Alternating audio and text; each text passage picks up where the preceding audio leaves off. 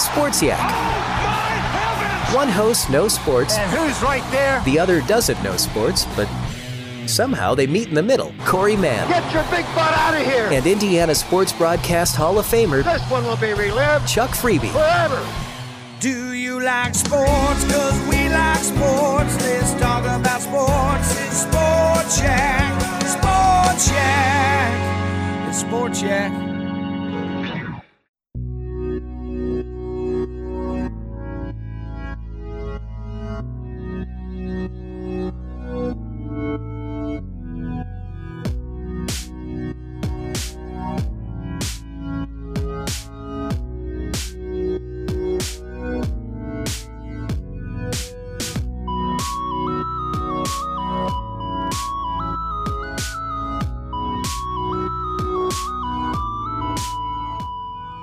Welcome, everybody, to episode 32 of Disney Plus Reviews. I'm one of your co-hosts, Phil Souza, and I'm here with my co-host, my good friends, and the guy who is 40 years old but still a minor at heart. Oh.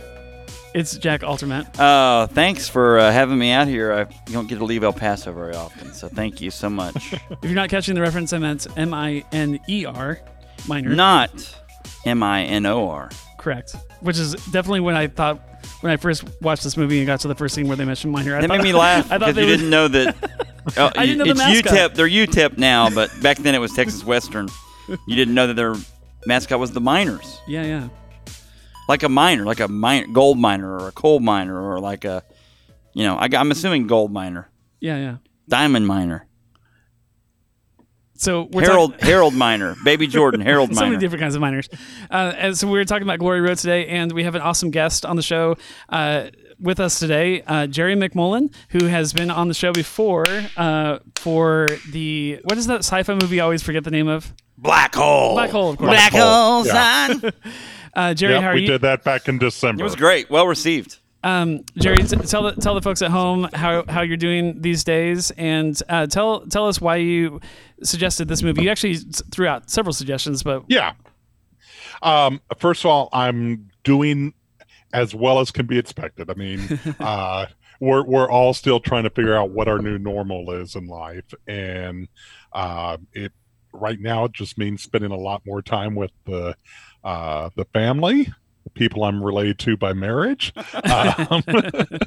but no, we're doing good, making the best of the situation, and having the entertainment options like Disney Plus is definitely helping to ease the pressure that everyone's under. So. Yeah, that's something we've talked about just ever so briefly in a couple of episodes. And I don't know that we've gotten into really an in-depth discussion, but man, if you are a streaming service right now, you just got to be loving all the subscriptions that you're getting. People are looking for entertainment. Yeah. And if you're a movie theater, boy, sucks for you. But if you have a streaming service, you're kind of liking things. Yeah, I had signed up for the Disney Plus, the 3-year package when they offered it last summer. Oh yeah. Just the way it breaks down, it was going to be less than $4 a month, and it's like, sure, I can easily waste $4 a month doing nothing. But since we've been home, I have picked up. We had Amazon Prime and Netflix, but we did pick up the HBO, not the full blown HBO Max, but just HBO Go through the Amazon Fire Stick. So it kind of expands our options, gives us more first run movies to look at. So yeah, there's so much to watch, and honestly, and I'm not even saying this for Disney Plus, although obviously we're a podcast that talks about Disney Plus, but any streaming service, including Disney Plus that you choose, there's no way you could watch everything that's on there. It would take a lifetime to watch every single episode of every show that's on, just the shows alone, not even the movies. So definitely. There's an endless supply of stuff, and that's good. That's a good thing, because we're all, like I said, starving for entertainment right now. So yeah. To answer your other question, I suggested multiple movies. I went into my Disney Plus queue, my watch list of things that I've marked that I've wanted to watch, and Glory Road was one.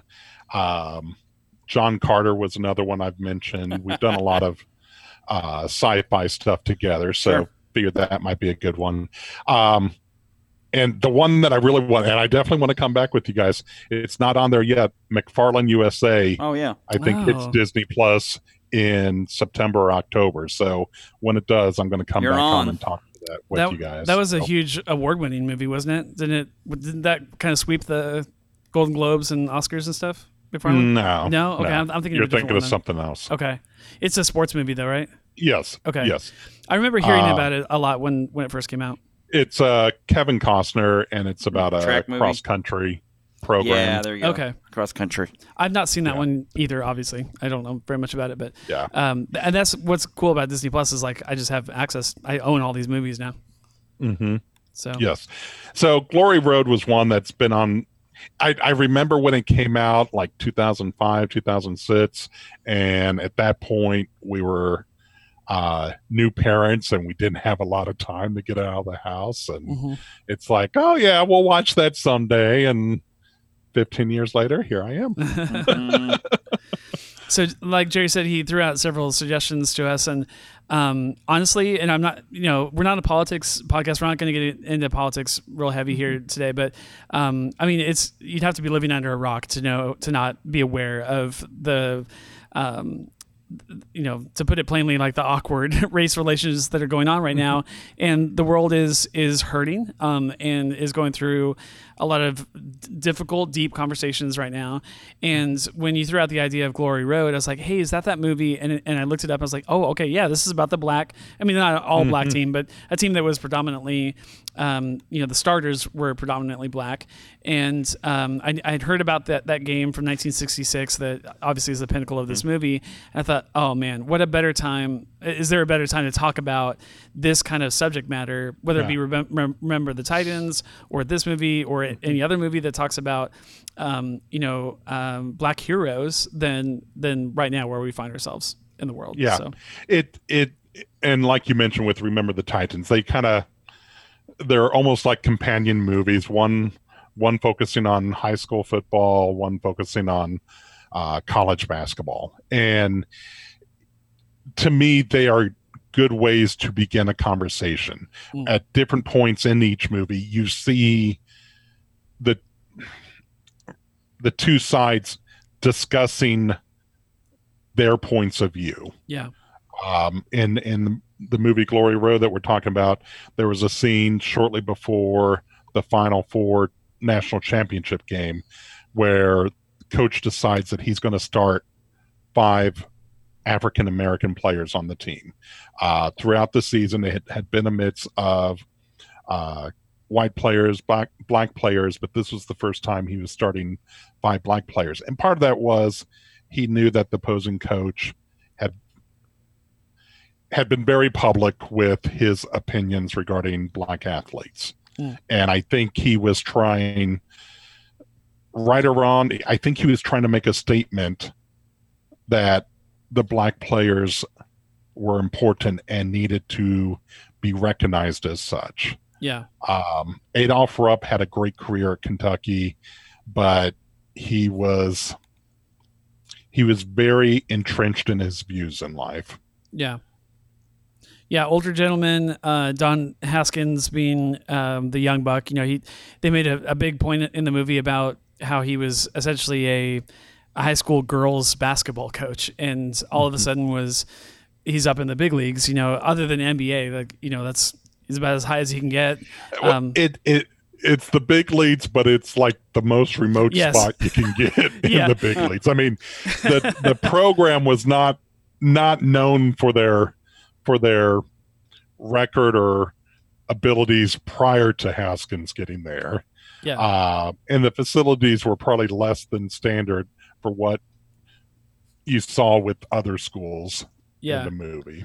Let me kind of read the synopsis that they have on Disney Plus, and then we'll kind of get into some of the conversation about that. I might pick Jack's not just a movie buff, but is really into sports, like in real life and sports history. So IRL. IRL. And so I want to kind of get his thoughts on just Western Texas Western and all that kind of stuff. But it says inspired by a true story. Inspired is a key word in that phrase. They definitely take some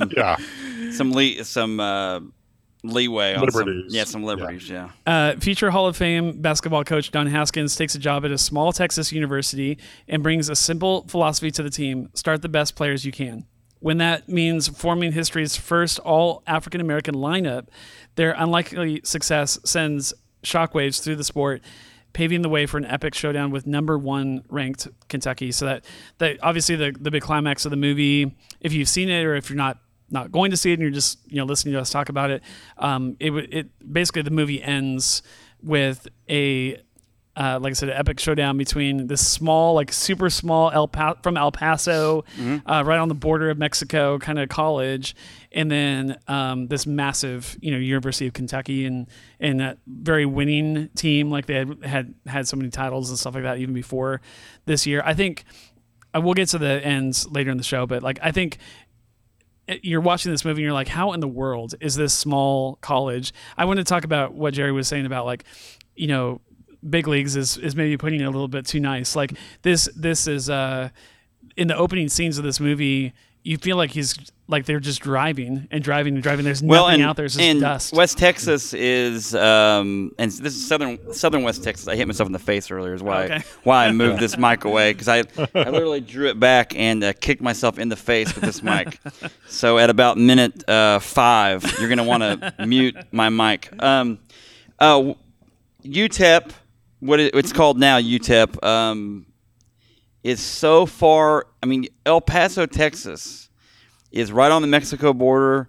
It is honestly, culturally, this movie deals with diversity, obviously, but like, I know people. There are people that I've worked with in school before. A principal that I had before, he was a principal in El Paso, Texas, and he would talk about people that lived in Mexico and walked across. There's a bridge that they walk across to get to work. And it was not bad. Like, honestly, it was not. There was a ton of Latino people that worked side by side with white people. So, like, as far as an area that this could actually happen in, that's not that far off to imagine you have a diverse group of people between a very large Latino population and a fairly large white population. But honestly, especially right now, I would say that the overwhelming majority of people in El Paso are Latino, of descent. So, yeah, like at the time, now, granted, 1960s, schools in general would have been, it's still in that horrible, weird, segregated time where everything's desegregated, but it's not really desegregated. Like, you had separate but equal. Yeah, but you would be in. We transitioned past the point of high schools that were strictly, this is a black school. Like, I'm talking high schools. We still have colleges that are predominantly African American schools. Like in the South, we have Grambling, and we have a ton of other schools. All those schools that are part of that Delaware State, even one like even in the North that are predominantly black schools. Some white folks go there, but I'm just saying, like, there's segregation. I didn't realize that. Yeah, it's absolutely still. Go to Grambling when you're in. My in-laws live in Louisiana, 20 miles from Grambling, and it is a predominantly black school. Like, the population of the school is 90% black, and wow. So you look at Grambling. I'm forgetting them. There's this big. Those schools all have huge band programs. So if you've ever been around band, you know that. I got to say a few of them. Is it Georgia? Not Georgia Southern. What's the other one? It's all part of the SWAC, the Southwest Athletic Conference, the SWAC. Okay. El Paso is not part of that. El Paso at this time, UTEP would have been part of the Southwestern Conference. I think they were. What were they part of? They weren't part of the Southwestern. Let me look it up here. Western Athletic? Possibly Western. Yeah, the WAC probably. Yeah, you're right. So that's a totally different thing. But as far as, like, diversity and segregation, you think about, like, just the way that people were, I don't know, people are treated as second-class citizens, even though they have citizenship and they're part of the same country, treated like different people. My wife, the town that she's from in southeast Missouri, Jerry, in that town, and it's obviously not open now, but as you drive into town, there is the African American school on the left. It's still it's still a standing building. I think it closed in the early 60s. Maybe I'm going to get that wrong, but early 60s, late 50s. And it literally was black people. You go to school here, And this is a town of Jerry. You have to understand too. Like I'm trying to think of what a town out your way to compare it to. I don't know enough of Kansas towns that are around Kansas City. The tiniest. Well, you've driven through Humansville to go to SBU when you're in. Think of a third of the size of Humansville, and this is this town. And yet they had an all-black. But they had an all-black school. That's crazy. So it's like halfway Missouri, which is halfway between Bolivar and Buffalo. Yes, and you're just like, why did they have to have back then an all-black school, and they had it at white school, and it's just weird. It's a different time. Like the we should mention this movie takes place in the 60s. So yes, it's in the middle of all this, like 65, 66. And I find it really, Don Haskins, if you look at the things he did and his career, one of my biggest things, I'll go backwards, he was at UTEP for like 30 years. I mean, it wasn't like, but who does that? Jerry, like you know this. You live in Kansas. You're not that far from Lawrence. Lawrence, KU basketball. There's in America. Here, if I were to say KU, University of Kentucky, Indiana, the Hoosiers, and then I might say legacy-wise UCLA. Those are probably the top four in my mind as far as like, and Duke. I guess I'd go Duke and North Carolina. So like, those are the marquee places. But even in those places, other than like Coach K and Dean Smith, but now those, like Dean Smith's long since gone, and so like people don't stay at schools, especially Division I schools, that long. And for Don Haskins to stay there and be successful, it says a lot about his ability, and it says a lot about him as a person to go outside of the norm. He was recruiting. He recruited these African American players not because he was like, you know what we need to do? We need to pick just 7 random jabron African American guys to come play at our school. No, he wasn't saying that. He was saying these guys are the best possible people I can find. And I know they made it look like in the his strategy was really funny, like in the movie, because it's like this, like, oh, I heard about this one guy over here, the blah blah. That's not recruiting. Even back then was still like, this guy's good. Will he come here? It's a question. 2, if he does come here, how is he going to be treated if he comes here? Things I read about Adolph Rupp. I know we talked about Adolph Rupp to start the things out. Adolph Rupp it's the same as like Bear Bryant, like in Alabama, like in football. It wasn't that like Bear Bryant grew up with a lot of African American people, just like Adolph Rupp. He coached some African American people when he was a high school coach, but it's one of those where what did the culture that they were surrounded in, the world that they were surrounded in, you have to make this distinction of, okay, let's say I'm going to play this person or recruit this person. Does that mean I'm just going to get fired? Because in reality, for those guys at that time, it would have been a whole thing. So then you make that social decision of, well, I guess I won't do that because I want to keep a job or that sort of thing. Like it's a different world, a different context. It's difficult. A couple things I'll throw in there. Sure. At the start, Don Haskins did try to recruit white players, but white players wouldn't come to his school. The talented players were going to the bigger schools, the more established programs. Right. They wouldn't give Don Haskins the time of day. Right. So one of the characters, Don Haskins had to start recruiting players that other schools weren't looking at. Yes. One of the characters, hilariously, in the movie says, sorry, Coach, I'm partial to winning. Yeah. Exactly. And to go back to your point you made about Kansas and the coaches, KU basketball has been around since the 1880s, 1890s. Yeah, Alan 130 years. Yeah. We've had 8 coaches in our think about that. School's program. Right. And that's the only coach with a losing record is James Naismith, the guy that invented basketball. And also didn't Fog Allen is the arena there is named after him, right? Mm-hmm. Yes. Adolph Rupp played for Fog Allen. This is how long ago we're talking. Like did Fog Allen play for Naismith? That's my question. Yes. Think about that lineage. And you have not just Adolph Rupp. Dean Smith played at KU, which is unbelievable. Which says a lot about how Dean Smith. By the way, Phil, for you, Dean Smith was Michael Jordan's college basketball coach. Oh wow, cool, pretty cool. Yeah, but also Roy Williams was one of the assistants on UNC's team. But Roy Williams also was one of the 8 head coaches at Kansas. He was at KU for 15 years. Yeah. I cannot. Isn't that crazy? 8 coaches in how many 120 something years of basketball? Jerry, I didn't mean to cut you off. Did you have more to add? Sorry, yeah. I get excited about stuff.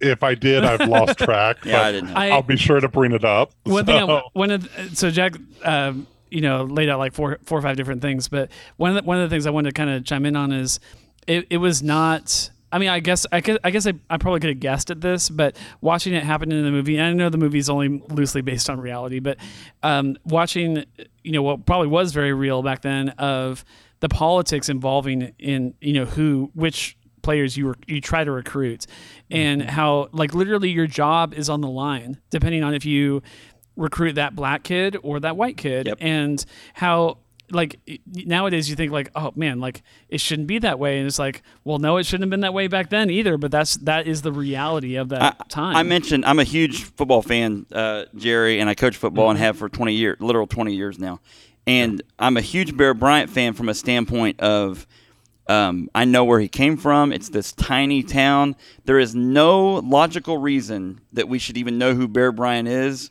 because if you knew where he came from, I talked about the tiny town my wife is from. It's like that, where it's like it's just Bear Bryant, he attempted to recruit and talked about recruiting African Americans to Alabama back when there was that color barrier, and there was not.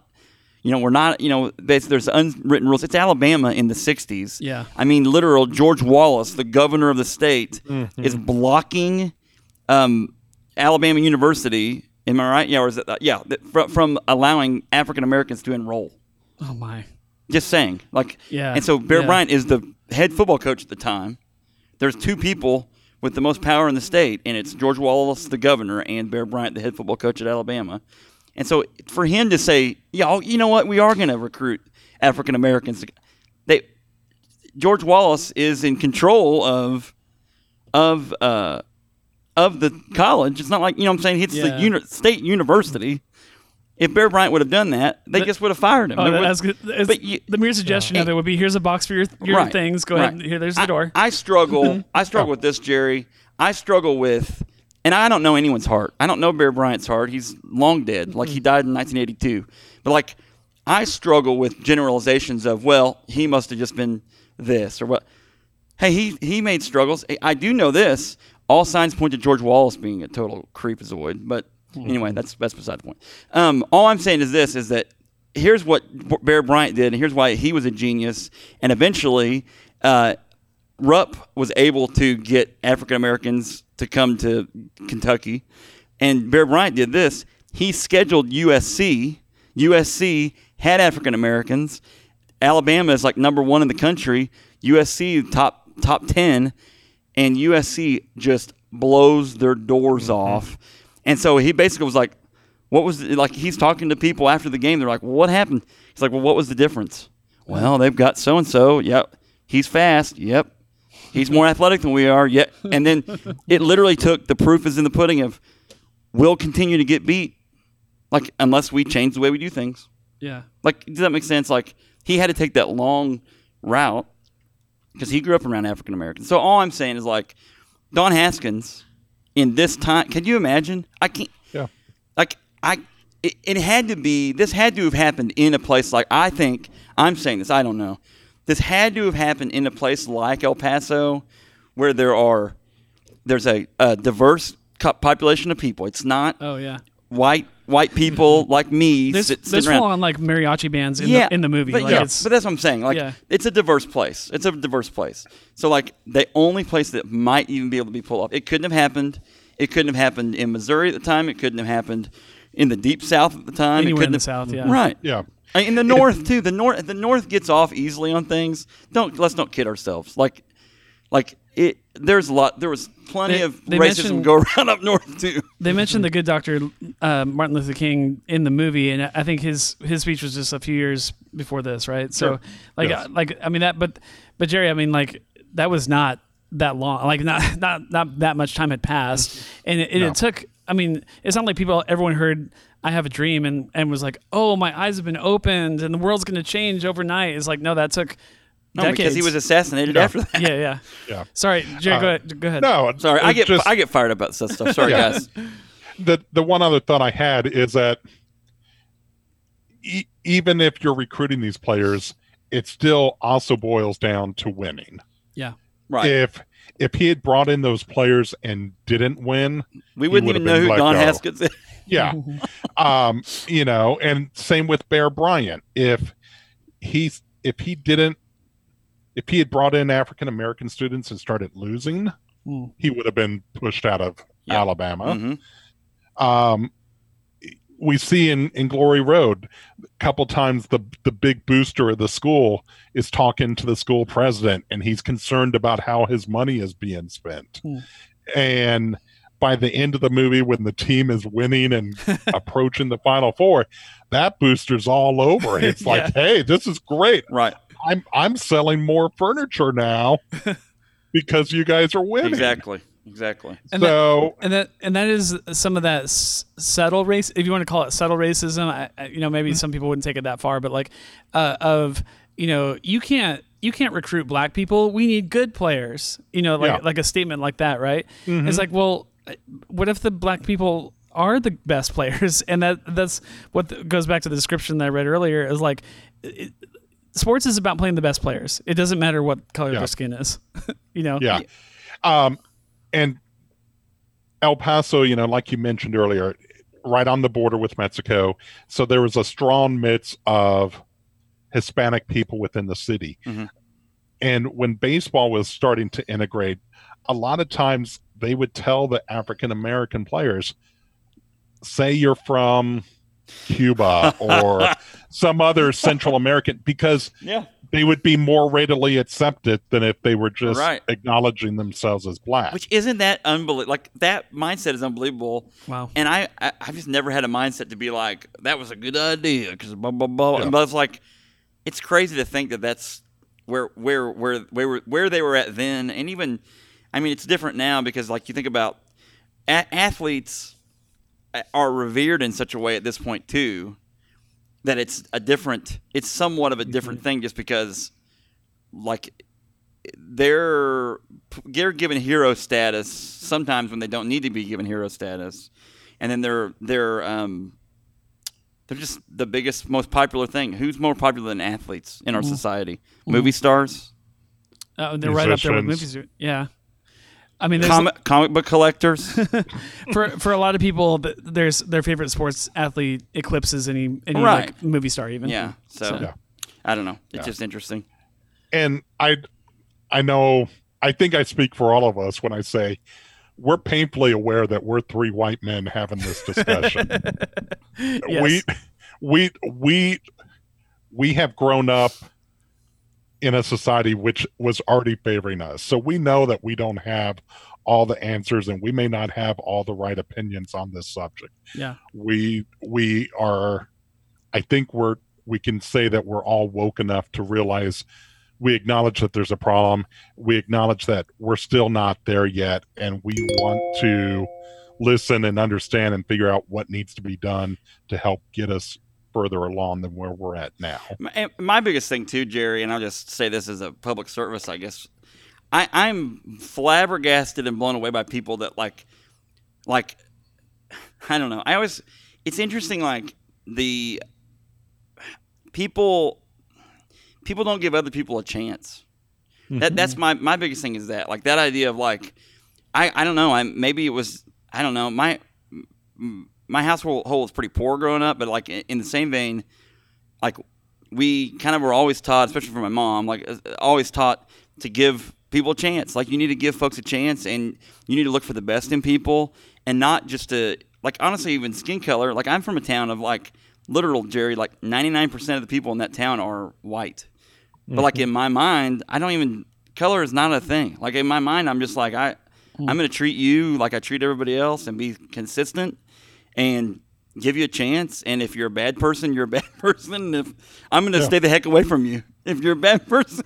Yeah, I want to jump on that a little bit. So I think one of the things I liked about Don Haskins, the portrayal of Don Haskins in this movie, and I'm hoping that it was accurate to how he really was in real life, but how it's not just that he didn't see color, and he says that to several of the players or whatever, but for him, it's like he was always focusing on the main thing all the time. Like what's gonna make us better players? What's gonna help us win games? Like I mean, at one point, like one of the, and I'm sure he was making statements in that last game, that final game, but like mid-season, at one point, one of the reporters says like, "Oh, what statement are you trying to make by recruiting all these black players?" I wrote it down. He says, "Oh yeah, what statement are you trying to make playing so many colors?" is what he says. And he says, "Sir, I'm a basketball coach. I don't make statements." And like he was so like no nonsense of like, "Hey, look, I'm just trying to coach a basketball team. Leave me alone. Like can I just do my thing and not have to answer all these questions about race and black and white and stuff like that?" Like, I so honor that about him, and I hope that's true of the actual man. I'm sure it's pretty close of just being like, you know what? I'm not going to get into all of this stupid mess that people are trying to make this thing into. It's not that, can we just play basketball? Like, and that's like and then apply that to every other aspect of life in 2020. It took a massive, horrible situation like the death of George Floyd for us to say, what are we doing and what is important in life? And like, people of all colors are equally important. And so why should we do this or that in basketball? Why should we do this and that in the office? Why should we do this and this and that in our neighborhood or in politics or at our schools? It's like, like it takes a coach like this you name your favorite hero that's stood up for black people in the last 100 years or whatever. It is about, focusing on what really matters and treating people like people and not, being behooving to any kind of law, written or otherwise, that would say you have to do this and you can't do that, Yeah. You've got to judge a person based upon their skills and abilities, not by their skin tone. Yes. And Don Haskins was focused on basketball. I mean, at all times, early on, there was a scene with him and his kids just shooting hoops, and he was still trying to teach his kids the fundamentals of basketball, even though they were nowhere ready to play at that level. Yeah. He was focused on basketball. Can this player play? Will I be able to coach this player to play my system to allow us to win? Yeah. That's all he was focused on. And we saw it repeatedly throughout the movie. And it's that kind of focus that we kind of need in our lives when we're giving people a chance. Yeah. So for every heroic moment from Don, was the other side of that same coin was a moment of sadness for me. So very early on, and again, who knows if this is historically accurate, but the movie treats it as though I'm recruiting black people because I don't have any money. Like I have no budget. And so like I can offer full ride scholarships and that's it. I can't offer them anything else. And so like, he doesn't have all the resources that a huge school like Kentucky would have. And so let's face it, boys, I'm not going to be able to recruit the best white players out there, but no one is selecting these black players. Nobody. Everyone's looking them over. Everyone is ignoring them. And so in the same moment, I'm rooting and cheering for Haskins, and in that same moment, flip the coin over, and I'm bemoaning the fact that everyone has looked over, Bobby Joe. Sorry, what's his last name?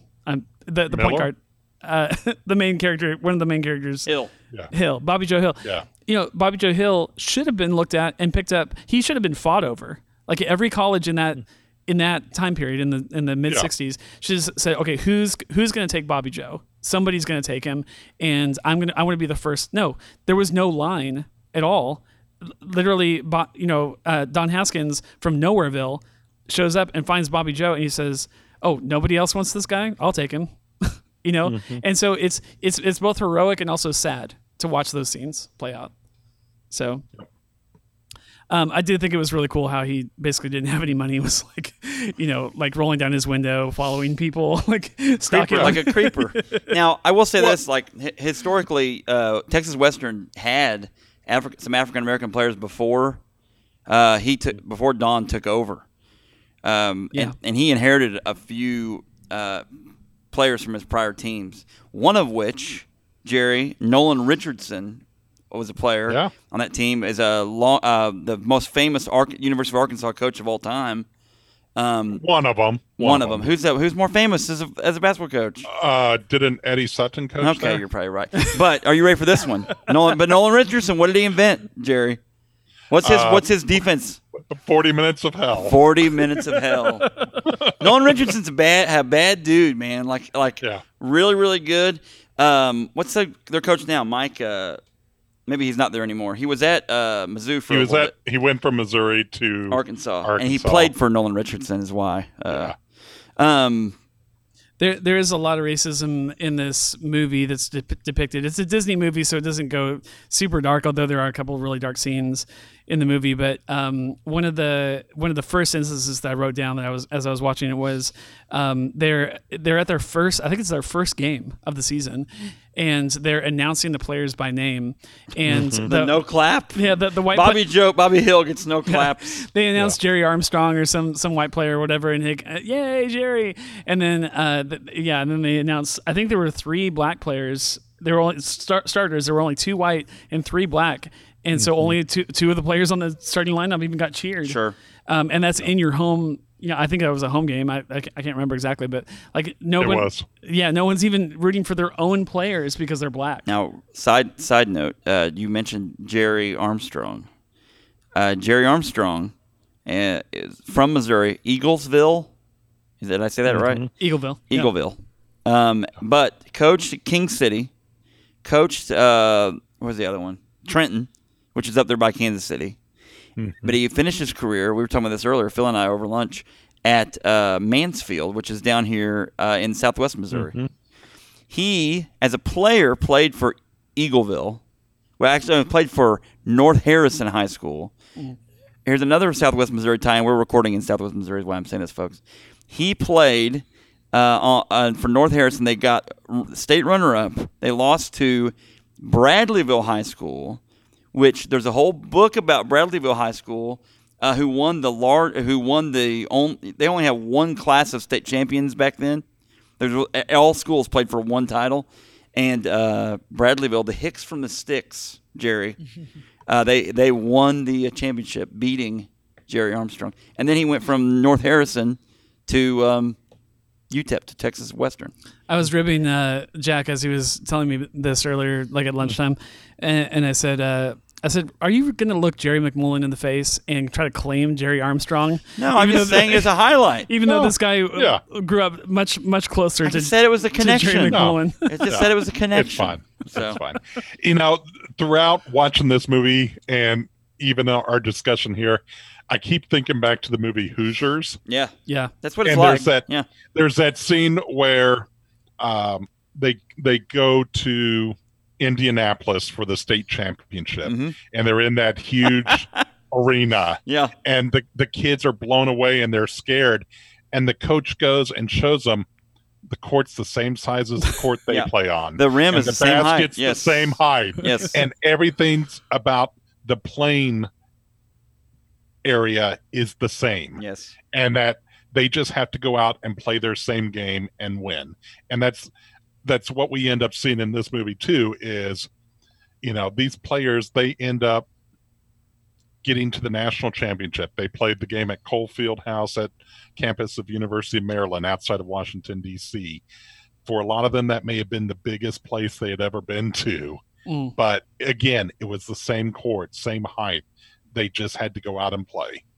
Yeah, and I love the nerve of these, nobody players. These are some of the best players in the NCAA, but they're still nobody players. And from Nowheresville and going into these massive arenas and saying, you know what, let's play our game. Let's do it. Let's do our thing.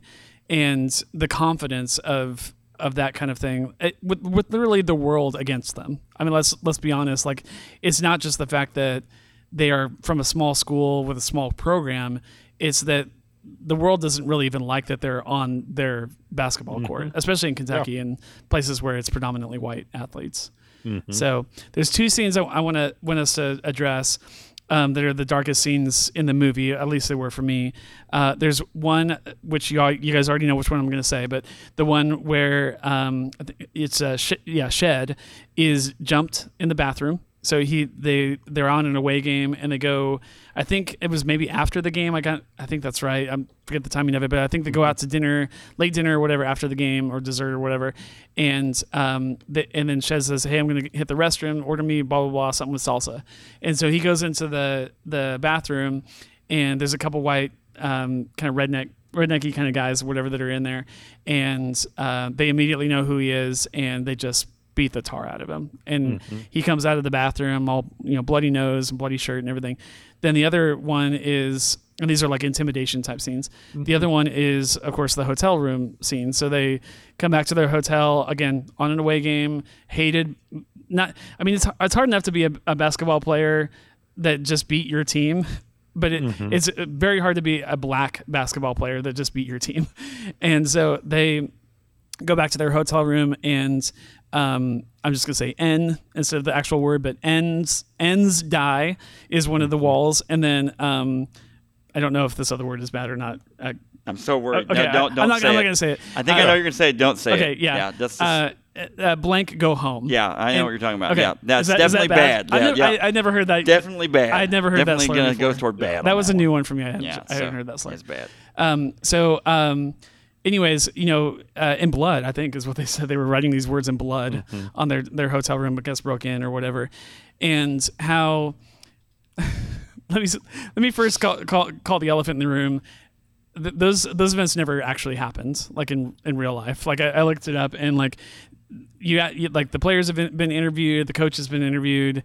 Well, in East Texas State, which is now Texas A&M University of Commerce, was mad about it. Like they're like, they were mad at the time when this movie came out. Like, they were like, hey, that makes us look really bad. Like our fans are yelling and throwing things. It does say at the beginning of the movie based on a true story, but I think when you take this kind of level of artistic license, I think it really confuses people. Especially the context and like what is that? So you gotta be careful. But I think the point of those scenes in the movie is obvious. They want to show these the heroes of the movie, these black athletes specifically, getting rattled, getting agitated. They start to slip on their game. The one loss that they had in the entire season was immediately following these events. They're having trouble keeping their head in the game when all these outside pressure is coming in. So I thought those were very interesting scenes for the movie, and I think had a story to tell in and of itself, even though they weren't historically accurate. Yeah. I think what Disney was trying to present is incidents that were probably pretty common across the board. Yes. It may not have specifically happened to these players as shown, but this is what it was like to be a black athlete in the 60s on a college team. Yeah. Right. And especially a team where it was almost a 50-50 split between black and white players. So many of the schools that did have a black player, they had a black player. The one guy made mention early on when Don Haskins was recruiting him that he didn't want to be the token black player on the team. Right. Well, and is it dean of schools that kind of gives Don the kind of the outline of how hey, you can play one African American at home, 2 on the road, and then 3 if you're losing by a bunch. Yeah, that's crazy. Which is like this crazy who knows? They were maybe it's just the climate that I find myself in 2020 right now, but in June 2020. But like there were some statements that were made by characters in the movie. I know it's the 60s, but like that made me blush a little. Like stuff that I was just like, wow. Like I kind of forgot that people talked like that. Like that's been so far removed. Yeah. From me here, but and let's be real, people still talk like that. Unfortunately, in 2020 all the time. That's why we find ourselves in the political climate that we find ourselves in. But yeah, that it's just not the kind of environment that I grew up in, and I've not been around that very much. Like I said, I'd never heard of that racial slur ever until I watched this movie. So I'm very innocent. I'm glad you didn't say it, Phil. I'm glad I did too. We would have had to come up with a beep or something else. Yeah. I'm very innocent when it comes to that kind of stuff, and so when I watch a movie like this, it's shocking. Well, with that said, I don't know of your innocence in this aspect of it, Jerry. As far as like Phil's coming from a place where he's not heard some of these words. I did. I mean, I'm from a small town. Like I've got it's just a tiny town. So like, there's all kinds of people that will say things. You're like, why would you say that or think that? Like that it makes no sense to me. Like I literally. So I don't know about your background, Jerry, but like Phil's background's not that at all. So Phil, does it not make you think how could people be racist? Oh, absolutely. Like especially now, like in 2020. How is that like the first thing on someone's mind to be like, let's just do this? And the other thing too, I'm going to say this, like, is it Chauvin? Is that the guy? Yeah, that's his last name, right? The policeman. Yeah. I mean, let's say this, like, to say that he is an example of any percentage of police is egregious in my eyes, because like I don't know of any. I mean, I know a lot of policemen and I know a lot of highway patrolmen. I have relatives that are highway patrolmen. I have friends that are policemen. The last thing on their minds is, one, you know what? I'm going to go out today, and I'm going to take my knee and drive into the back of someone's neck who is handcuffed. That's the last thing on their mind. Right. The other thing, the people that I know, the first thing on their mind is not, you know what? I need to go find a black person to arrest today. They're like, they don't want to arrest anybody. Yeah. So like then, like what sucks about the whole thing is that this idiot, Chauvin, and I'll say call him an idiot. I mean, he gets to be the poster child of apparently an entire a group of people that are really sworn to protect us and our safety and all people and their safety. Yeah. And the overwhelming majority of those people want to protect people's safety. But this idiot decides, I mean, what a moron. If you're a police officer, what a terrible... Can I call him a moron, Jerry? I'm sorry. I'm okay with that. I think you're right in line there. Man. I think you might be letting him off line. I'm just like, I remember when I first saw this, I was like, there's got to be more like context to this. Like, or he's just a complete buffoon. Yeah. And there's a big, it's the whole thing of like his background of he's got multiple complaints and that sort of thing. And you talk about, I don't know how far you want to go off in the weeds here, guys, but I could really talk about police reform and what probably needs to happen, but we don't need to go that far maybe. I think, like, bring this back to the movie. Sorry. I would love to do a whole episode. Did I mention I get fired up, Jerry? Because it makes racism literally makes no sense to me. No, I agree, and I think that's why. I know this sounds super strange, but just go with me for a second. Watching this movie was a little cathartic for me. Like I the last 2 months have been an emotional roller coaster for me personally, and I grew up in California in the San Francisco Bay Area, and racism is definitely a part. I mean, I grew up like 30 minutes from Oakland, so I understand what racism is, and I know it's a bad thing even in California, but I've not experienced like, you know, deep South, and in Missouri we're not really even deep South, but like you know, that kind of thing. I didn't grow up around that, and so like watching a movie that takes place primarily in the South, it's you know, West Texas, but it's also Kentucky and other southern states and stuff that they're playing them, right? And when I watch the news in 2020 today, and I see all the riots and all the stuff that's going on, and just people are obviously very, very emotionally tied. Their entire being is invested in this, and I watch them struggling and in agony, and I go to agony with them, and then I watch this movie and just for a moment, I'm transported back to this 1960s, and I say, you know what, it's terrible now. It was possibly even more terrible back then. I would say it's more terrible back then. Oh, absolutely. Like I mean, some of the stuff that happened in this, I was just like, how's that possible? Like, but I think it is. I mean, and let me paint this one more time too. Go ahead. Sorry. Just to finish, like watching this movie for me, like it was almost calming for me to watch this movie, even though what I was watching on screen was horrendous, and some of the stuff that was coming out of people's mouths, I'm like, how could you say that? it was almost calming to me because I was thinking, okay, these people have been fighting against racial inequality for decades. The beginning of time. And it will continue for decades. The beginning of time. Oh, yeah. Oh, absolutely. Like, I mean, we could go biblically, and biblically, like, there was racial issues back in the day. I mean, like... So, it kind of made me want to watch more. Like, what other movies can I watch on other services? Go ahead, Jerry, plug that movie that you were telling me about. What's the movie that's free right now? Well, right now, the movie Just Mercy, which came out at the end of 2019, is available for free streaming throughout the month of June. Some other movies have been made free, like Selma, which came out a couple years ago, and some other movies that feature the focus on the racial strife of the 60s and 70s. They're all free on streaming services this month. Yeah. So I mean, if you're listening to this, you need to, if you have time, you need to like dive into some of these movies. It just, if nothing else, just to give your brain some context for just the madness that's going on. I noticed last night on Netflix, they've got a whole section set up of movies related to these topics, to where you can browse an entire list of movies to watch. That's great. So that's awesome. Cool. Yeah. Sorry, I cut you off. No, I was going to say this. Let me paint this one last thing here. When I talk about, like, I don't understand racism. Okay, I want you to. My dad, Jerry, drove a delivery truck for Guy's Potato Chips in Kansas City in the late '60s. In 1968, Kansas City had race riots.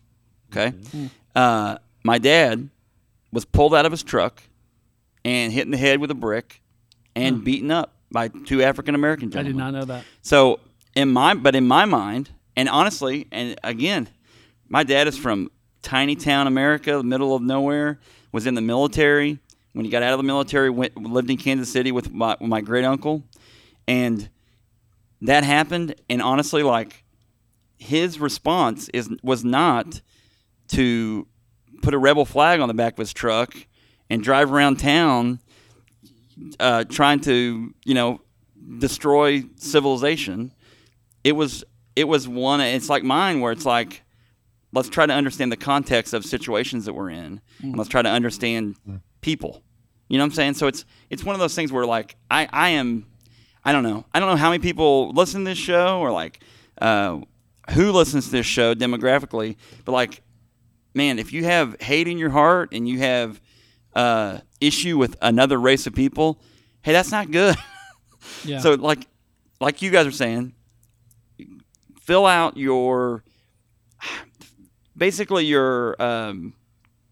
you need to kind of maybe fill in your resume of maybe some of diversify kind of like the things you kind of watch and pay attention to, and maybe just figure out some facts about things, I guess. I don't know. Anyway, there's my rant for the day. But it's weird.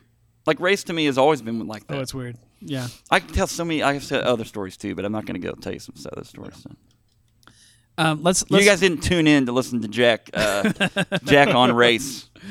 A full the movie's a little less than 2 hours long. A full 20 to 25 minutes of it is literally just that game. It's the last 25 minutes of the movie is kind of almost really a reenactment of the game. They can't do the whole game, obviously. They don't have time for that. But kind of some of the key plays.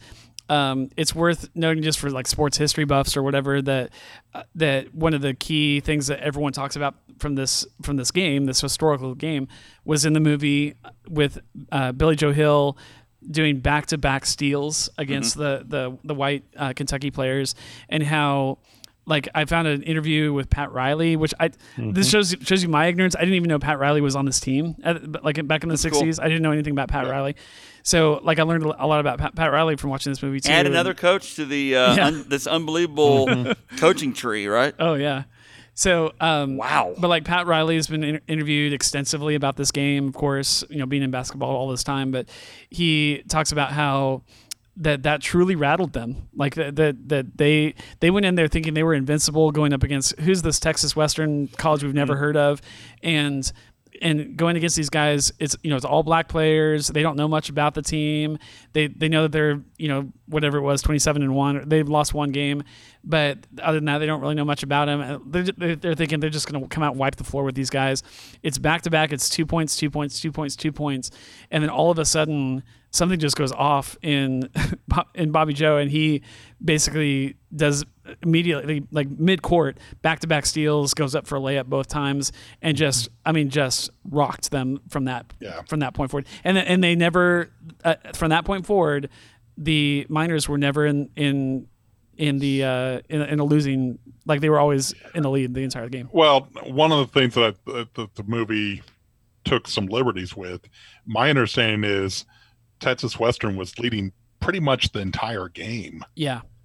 They were never, Kentucky took an early lead, Texas Western took the lead over, and they led pretty much the rest of the game. There was 1 point early in the second half where Kentucky got it down to like 1 point, but Kentucky never regained the lead in that actual game. Right. Yeah, and I mean, that's honestly another very cathartic moment. Like, you've been rooting for these downtrodden players the entire season. They've just been quite literally, in some cases, just beat up on physically, verbally, just told that they don't matter. And then to see Haskins say, look, he meets with the team and he looks at the white players, Jerry Armstrong and the other guys, directly in the face. He says, I'm sorry. I know this isn't fair to you guys, but I'm not playing you in the final game. I'm going with an all African-American starter lineup, 2 subs that are also going to be black, and I'm not playing any white players for this game. And like you said, Jerry, clearly making a statement of like, hey, I don't need white players to win a game. And then going into this game saying we're here to win, and then just dominating the entire game from beginning to end.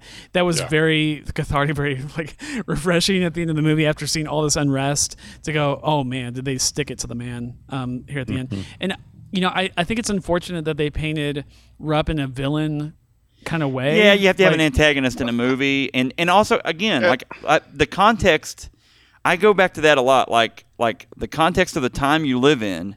That's why a lot of things, like to try to rewrite history, you can't, because it's history. Yeah. And so it's this weird, like, how do you frame it up in a way that it's a person in the future, guys, the decisions some of us have made and we make, people in the future will be like, man, how stupid was that? Right. And so I just am, it's hard in a movie, especially about that type of person. Hey, and Adolph Rupp wasn't a saint, I don't think. I mean, he I'm not trying to say that, folks, so don't be like I'm. But he also is like, he's a man of his time. He's not in our time, because if he were in our time, he would not, make the comments. Maybe if those comments are accurate of the movie at all or that sort of thing. But he was around segregation. He was around racism. Whether he himself was that person or not, but I don't know. He did win a lot. He won a lot of basketball games. I will say that. He didn't do as much as he could have, right, given his position that he was in at life as coach at Kentucky. Right. He, going back to your statement about Bear Bryant being one of the 2 most influential people in the state of Alabama, Adolph Rupp was the most influential person in the state of Kentucky over the governor. Right. Anything he could have asked for, he would have had. And if Rupp wanted to start a Kentucky team with 5 African-American players, he could have made that happen. He chose not to. Right. He knew the path wasn't easiest that way. Now, I will say this. I read something where Kentucky was one of the SEC, the Southeast Conference teams, that was willing to play integrated squads, and that before Alabama, before the University of Mississippi would do it. Those schools were not even allowed to go to the tournament, or no, they boycotted the tournament. I can't remember which one it was. No, I think the NCAA was going to force them, you have to be willing to play these teams or vice versa. And they said, we're just not going to go to the tournament that year. Wow. So Kentucky ended up in the tournament one year because they were willing to. And that's Rupp doing it too. Back to Bear Bryant, though. Bear Bryant, head football coach at the University of Kentucky, before he went to Texas A&M, before he went to Alabama. The reason he left Kentucky is because he knew there was no possible way that he would ever. I mean, he was going to football at Kentucky is still in 2020 so far in the shadows compared to basketball. Basketball. And back in the 50s and 60s, he knew there was no chance that he was going to get. And he won at Kentucky too. He's one of the only people to ever win in football at Kentucky. But even he knew, I need to go somewhere else because Adolph Rupp's going to be the guy for a long time, and he couldn't. I don't know. Anyway. Yep. Another tie-in. The Pat Riley one. Good job, Phil, for a non-sports person. Yes. You got us on that one. I'm not into sports at all. That was awesome. But I had to look up Pat Riley. Showtime Lakers, man. I may have gone to Pat Riley's. That's the three-peat. Dude. I may have gone to Pat Riley's Wikipedia page after watching this movie. And the hair. My favorite thing about Jerry was the hair. His slick back, Wolf of Wall Street slick back hair. It's very, very Grease Lightning. Oh, dude. Yeah. The only other note I had, and then I'll turn it over to you guys, is and maybe you guys can help me kind of figure out if this was at all true compared to history, but there's a moment where they're playing Iowa and they're just getting their lunch handed to them. Like they were down by like 12 or 14 points or maybe more than that. And they end up coming back to win that game, barely, but they have this huge surging comeback. And according to the movie, they they attribute it to the black players saying, quote, "Let us play our game." And at that point, Haskins had tried to come up with an offensive and defensive strategy that he believed would help them win games, but it wasn't working against Iowa. And so these black players that grew up literally just playing street ball, like not organized sports, just like playing basketball on the street corner, said, "Hey, let us play basketball the way that we grew up playing basketball, and we might be able to turn the tide of this game." He allows them to do that. He says, "Yeah, go for it. Just do your thing. There's nothing. We're already losing the game. There's nothing we can do to lose this game more." And they go for it, and it works, and they win. Have you guys heard anything about that, or know if that's true at all? No, I mean, I have you, Jerry. I know that they won. This was an era where there wasn't the 3-point shot. True. So you scored 2-point baskets or 1-point free throws. And if you're down, it's hard to make that comeback. Sure. Because you don't have that option to make a 3-point play generally. But everything I saw online last night seemed to indicate, they made a comeback against Iowa. Iowa was the number 4 ranked team at that point, and it was it was about a month into the season. It wasn't their 4th game of the season or early. They had been playing for a full month. It was like into December that they played Iowa and beat them. Yeah. And their speed and athleticism was probably the biggest turning point of anything. Just their ability to actually break down and play defense and play with as much speed as they can play with. So I think that the movie wanted you to walk away with kind of 2 ideas. Is one, what I just mentioned, of hey, they might have to quote unquote break a few rules, to get the W, but then also that if they can beat Iowa, there's very little that could stop them. That was a game they should have lost and ended up winning it. And so at that point, it's like, wow, these kids can actually maybe pull this off. Yeah. So if you didn't know what history was, and I also think as a coach, you're trying to, and Jack can speak on this. As a coach, you're trying to instill your system in the kids so that. They all are working towards the same goal. And if you have to substitute someone, that person can go in, fill that position, and know what to do based upon how the system works. I think every coach, once they get to that point, then they can look at opening it up and say, hey, if you see an opening or you see something we can do different, go for it. Yeah. Make the play, because they're going to be watching our system and know how the system works. So I think early on, it was important for Don Haskins to teach the players his system so that way they knew how to play together as a team. But at some point, Haskins had to admit he had to let his players play regardless of the system. Yeah, and I feel like if any of this movie is true, if any of it, I'm not saying that facetiously. I'm just there is some that's true. I'm saying if any of it is true. And if any of the character stuff that Don Haskins kind of showed It's that he is a guy that can adjust, a guy that can compromise without compromising himself.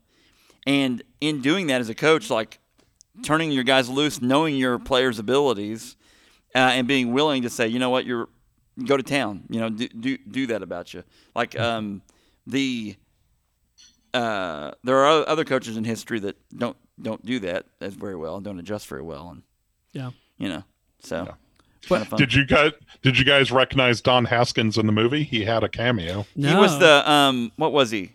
No, what was he? He was the gas station attendant. Yes, the gas station attendant. Early on, there's when Josh Lucas, who plays Don Haskins in the movie, is on a recruiting trip, he stops to make a phone call at a payphone at a gas station, and the gas station attendant asks him if he wants to fill up the car, and that's Don Haskins himself. Oh, I had no idea. Yeah. That's great trivia. I didn't know that. Cool.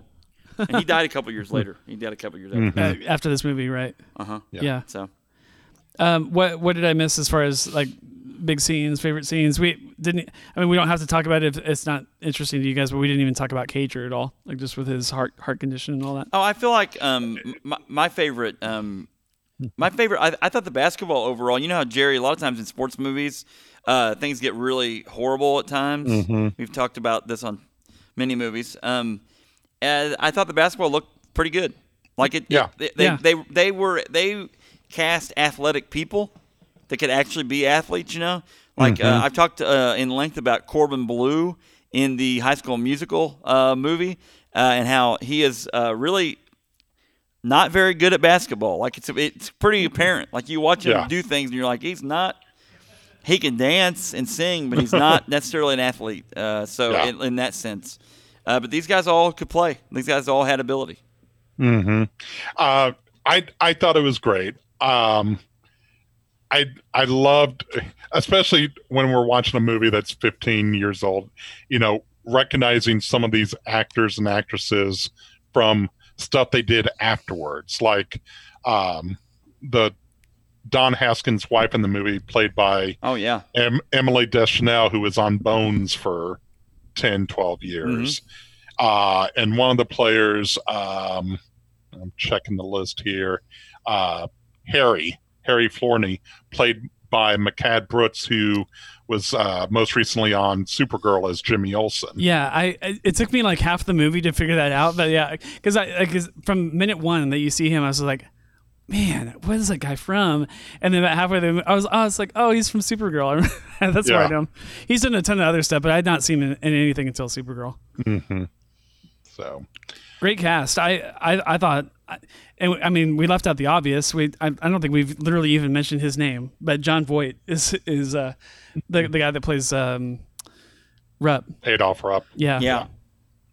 Which they did some serious makeup to his face or something like that. It kind of looks like John Voight, but you could tell that they really wanted to make him like transform him into Rupp. Yes, definitely. Let me get his name. Derek Luke, who plays Bobby Hill, is Boobie Miles from Friday Night Lights the movie, which I love. Friday Night Lights the movie, love it. TV show I've not really gotten that into. But the movie is great. The soundtrack is awesome. Yeah, definitely. I was surprised the director of the movie. This is his only movie. What? He's only directed this movie. I did not know that. Weird. I didn't even look that up. You're right. James Gardner. And it's a Jerry Bruckheimer thing. So you think maybe. Is James Garner a fake person that Jerry Bruckheimer is like, I'm just going to attribute to this person so I can a pseudonym, just do whatever I want? From what I read, who knows if this is true, but from what I read online, a lot of people attribute the diversion from historical fact to Jerry, like that Jerry Bruckheimer like wanted to really make this like a very heartstrings pulling kind of film, and I think he succeeded at that, but at the expense of making people think that these things actually happened. Now, the movie implies that this was Haskins' first year at Texas Western. He started there in like 1960, 1961. Yeah. So he'd been there for a while. Like 4 years. He had been, recruiting players. So it wasn't like he just came in and the first thing he did was recruit all these African Americans and win a national championship. Yeah. on his first year. I was having that exact conversation with my wife at lunch today, and she said, "Why did they do that?" And I said, "Well, I mean, there's a lot of reasons to do that. Like, you want to make money. Like, this has to be an entertainment product that you're eventually putting out." And she said, "Well, but people are going to walk away thinking that's what happened." I said, "Yeah, you're right. I mean, there's no defense for that." No, I mean, there's a lot of things like that. So I mean, like, it's Hollywood. That's why I always rip on Hollywood, because there's like, we'll just make this up and here we go. I did read like the. That's why I believe that all the National Treasure movies actually happened. Those are also Jerry Bruckheimer. Yeah, that's good tie in there. I just believe whatever he shows me. I did read where like Adolph Rupp's son was like very angry at this movie. Like I think he even refused to watch it. He watched the trailers, previews, or whatever, but like refused to go see it in the theater because of how it portrayed his dad. Like he was. Yeah, I can kind of understand that. I'll be quite honest. My grandparents, my mom's parents, were extremely racist. And I mean, they would tell me, my mom would tell me stories, and my grandparents, I would see it in them. My grandfather used to drive through the African American neighborhoods in Washington, D.C., just so he could dump the trash out of his car. Wow. Unreal. Like, yeah. I get and I'm not saying I agree, but I get it, Jerry. Like, it's one of those where, man, the stuff you see and hear about, like, it's just weird. Like, it's. And for the longest time, my mom was, well, that's just who they are. They're that age. And she was always trying to dismiss it, but at the same time, she was trying to instill in us, what we've been talking about, judging people by who they are, by their skills, and not just their skin color. And it's like, at some point, you've got to take a stand and start telling your parents, that's not right. That's wrong. Yeah. You're wrong to think that. You're wrong to say that. The words that we couldn't say on the podcast earlier, my grandmother would say all the time. No, and I have, I said that, like, I do have relatives that have used that verbiage before. And it's one of those where it's just weird. Like, it's one of those weird things where you go, you're exactly right, Jerry. The example, I don't know. I just try to, like, my son is 9, and I try to teach him all the time that we need to treat people equally. Like, it's not, no man is better than another man. We need to treat people good, like, all the time, good, and be good. And honestly, as a Christian, I mean, what else is there? Like, like, there is no other way. Like, so, I don't know. It's interesting. That's not how all people think, though. And that's the hard, that's kind of, I think that's maybe what we're all tasked with. So, is to, I don't know, try to be that light that maybe that will reflect on some other people, and maybe their ways will be changed by that. So, any other thoughts on the movie? I think we'll kind of bring this to a close, unless you guys have anything you want to add. No, I thought it was entertaining. The only thing I was going to throw out, just because, again, we're focused on what we see now, and in terms of the NCAA tournament, at that point, there was only 22 teams in the tournament. The only way you got into the tournament was by winning your conference. Right. They only took conference champions, and so they still had the 4 regions, but each region either had 5 or 6 teams in it, and it was just a simple grid to advance. So you might only need to play 4 games to win the national championship, or you might play 5 games. Wow. So the tournament as we know it really didn't start until like 1985, when they expanded to 64 and started allowing so many at-large bids. So it was just unique to see the numbers, and to see, that game against Kansas was like, it was the Midwest Finals, but it was only like the second game in that bracket. Yeah. So, and they totally skipped over the other 2 teams in the Final Four, which were Duke and Utah. the coaches were on that podium, but only Don Haskins and Adolph Rupp were doing any talking during the interview. Yeah. Yeah, it is definitely inspired by and not like even trying to be like a true telling of those events. And some of that I give it a pass. Some of it I absolutely do not give it a pass at all. But you know, they're trying to fit this into a 120-minute film, and they can't cover everything, every game, the whole season. And they are trying to tell an emotional story to get you emotionally attached to these characters and these real people played by these characters. But yeah, I think overall it is a fantastic movie. I think it is very important to watch a movie, even especially in our climate today.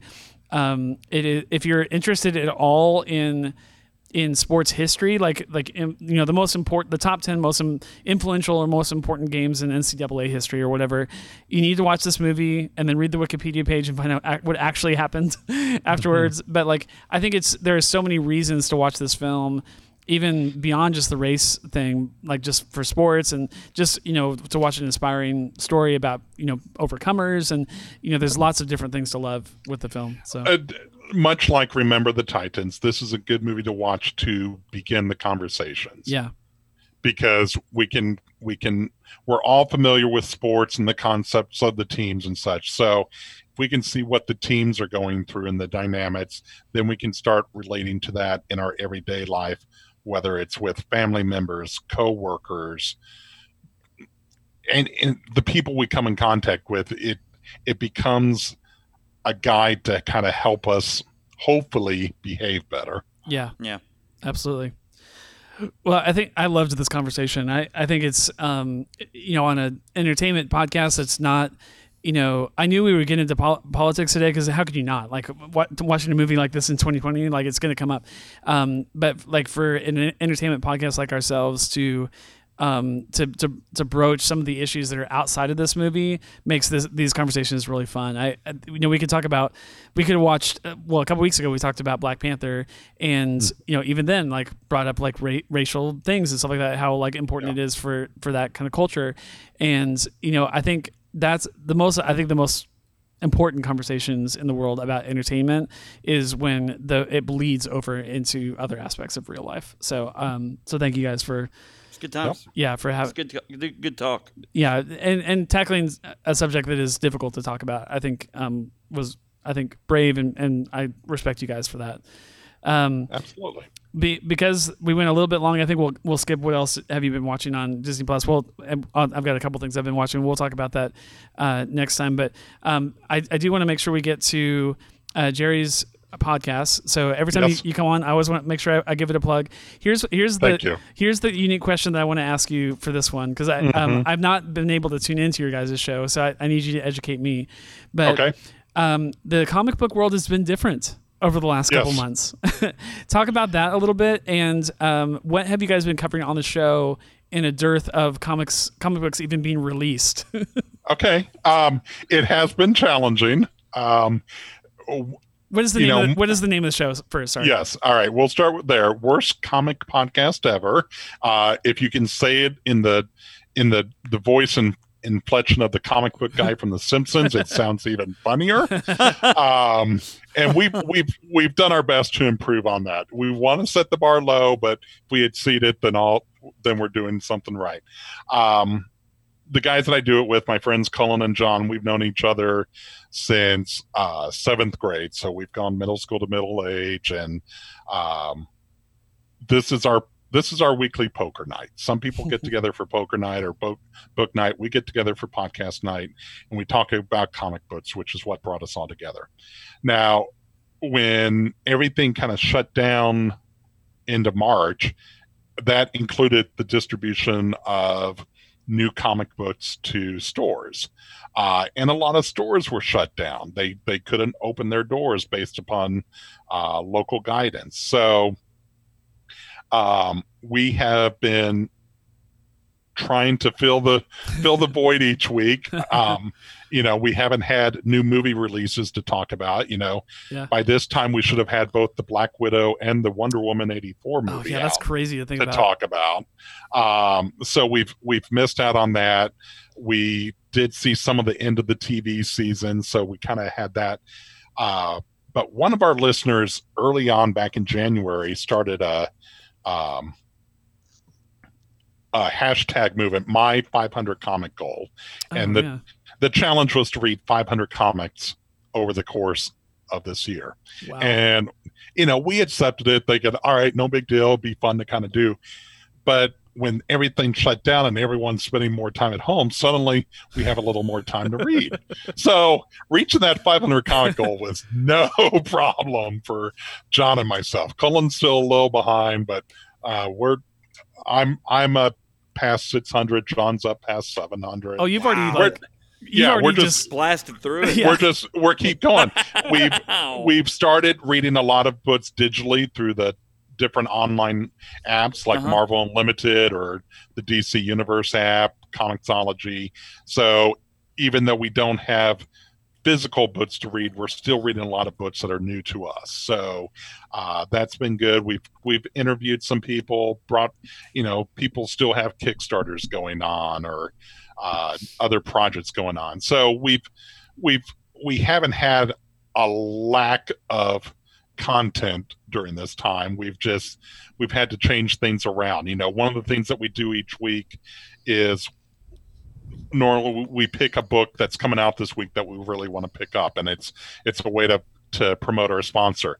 Well, when no new books aren't coming out, what do? Well, we picked a different creator each week, and if we could get that creator to sign one book, what would it be? What would we get a Jim Lee or a Neil Adams or a Todd McFarlane to sign? And it became kind of a fun discussion point on those episodes. Thankfully, over the last couple of weeks, the new books have resumed. Stores are starting to open back up. So it's given us fresher content to be talking about, but we're still not there yet. We don't have the movies. We do have one of the things, I'll just say one of the things I've been watching over the last couple of weeks is the new Stargirl series on CW. Is it good? It's great. It's great. I mean, it's a typical CW show. It has the same formula as Flash or Supergirl. Gotcha. But it's told from a teenager point of view at a high school level. Oh, cool. And it's a lot of fun. And this has been one of my favorite characters for 20 years now. So it's great to see her make the jump to the TV screen like this. So that's awesome. I would definitely check out Stargirl if you haven't yet watched it. Is she the youngest of the DC CW characters? Yes. Okay, that's awesome. That really brings in a whole audience that they were probably missing out on. Yes, definitely. That's awesome. So, and I'm also just going to make another quick plug because you guys are very great with your time.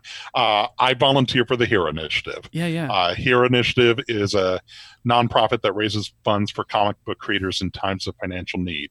That can be medical bills or housing issues or anything along the lines. You don't have to be a senior creator. It could be someone relatively young, about our age, that is having issues.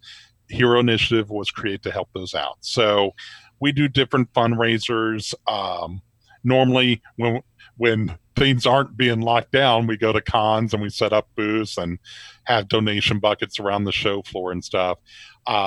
Hero Initiative has been, to kind of make up for that lack of funding coming in, they've been hosting these online Zoom calls with different creators where you pay X amount and you get to have a hour-long Q&A session with a different creator. Oh, and man. If it's an artist, they'll take down your address info and send you a sketch that they do during the call. So that's been one of the things they've been doing. The whole reason I wanted to bring up Hero Initiative is that we just lost a great comic creator this past weekend. Denny O'Neil passed away. I saw that. Yeah. He came up in comics in the 1960s. He's originally from St. Louis, so he's a Missouri boy. Cool. He was a small man, but he had a very loud voice. And he used his platform as a writer and later as an editor to help tell stories that need to be told. He did a lot of work for DC in the 70s, writing Justice League, writing Batman, just doing so many great stories where he was he did a legendary run with Neil Adams on Green Lantern, Green Arrow, where the whole focus of that storyline was focusing on social issues, not supervillains. Later, he went to Marvel. He wrote for Marvel. He edited at Marvel. He went back to DC. He was an editor, and he edited the Dark Knight Returns book with Frank Miller, as well as the ongoing Batman books. So the Batman that we know today started in the 80s under Denny O'Neil's watch. Wow. So, so much of what we see in the comics medium was influenced by Denny, and I just want to take a moment to recognize him. We're going to be talking about him this week on the podcast and just going over his career and his impact on the industry. He's got a lot of great stories out there. Go out and find a book of his and give it a read. Yeah.